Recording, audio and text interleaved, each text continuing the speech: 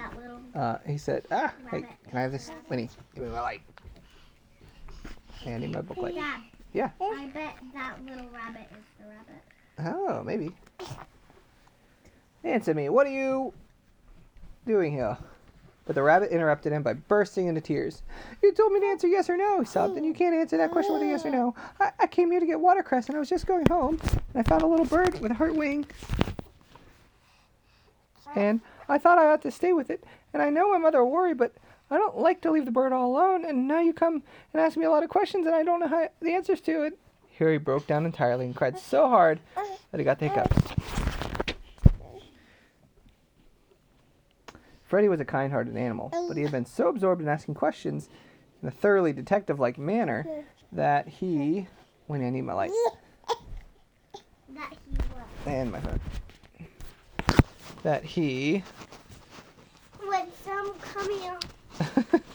that he hadn't really noticed that he was frightening the rabbit so badly. That's okay, Ada. That's okay. That the poor little creature couldn't give him any information, even if he had it to give. In this, Freddie was more like a real detective than he realized. Some detectives will simply ask a question like, what is your name?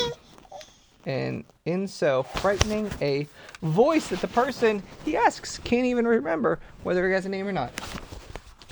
There they are, said Freddie, patting the rabbit on the back. It's okay, Ada, let go, Ada. Oh, let go, it's okay. She can read with me. There they are, said Freddie, panting the rabbit on the back. I'm sorry I scared you. It's all right. Where's this bird? Up in the hollow behind that tree, hiccuped the little animal. All right, said Freddie. I'll look after him for you. You run along home now. I've got to find his other rabbit I was telling you about. But first, I'll see that the bird is taken care of. Run along and tell your mother not to worry anymore. The rabbit wasted no time, but trotted off, and still crying, and hiccuping occasionally through his tears, and Freddie went in search of the bird. He found it presently, a fledgling wood thrush, too young to talk yet. Beside it was a small heap of watercress, which the rabbit had evidently been trying to feed it. Tut, tut, said Freddie, feeding an infant like that watercress. He'll be sick. But he's hidden here so his mother couldn't possibly find him. That rabbit has a kind heart, but he certainly isn't very bright. He picked up the little thrush carefully in his mouth and carried it, fluttering feebly, out into an open space, and went back into the bushes and sat down.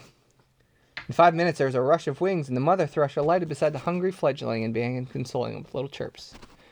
Freddie slipped away without waiting to be thanked. Now, he said to himself, for Egbert. Though how in the world I'm supposed to find him, I don't know. But I've got to, I'll never dare show my face in the farmyard again. I wish I had never tried to be a detective. That's what I wish. So do you think he'll ever find Egbert the rabbit? Problem. Yeah. He already did. Oh, you think that was Egbert? Yeah. He never actually asked him his name, did he? No. On a chance, he decided to go a little further down the creek, at least as far as the hermit's house, a deserted cabin which stood on the other side of the stream. Perhaps some of the waterside animals might have seen the missing rabbit. But he had not gone far before something drove all thought of Egbert from his mind. There were sounds coming from the hermit's house. A hermit is somebody who lives by himself. Shouts and rough laughter and occasional pistol shots. What a chance for a detective. Freddie crept forward, then finding that the bushes on the opposite bank were too high to permit him to see what was going on, he plunged into the water, swam quietly across, and worked his way up to the house. And this is what he saw. Hanging from the limb of a tall tree in front of the house was a swing made of 2 ropes and a board for a seat.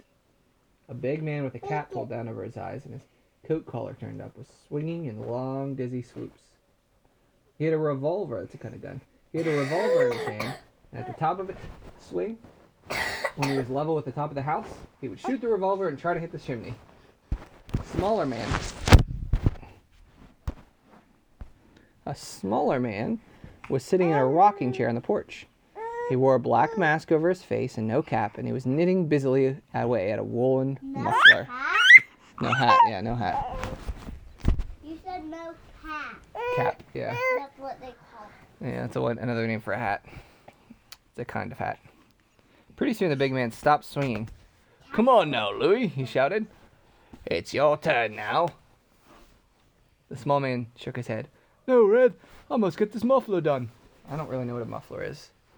Is it a hat, like a snow hat? We'll both want to wrap up warm tomorrow night. We'll be out late.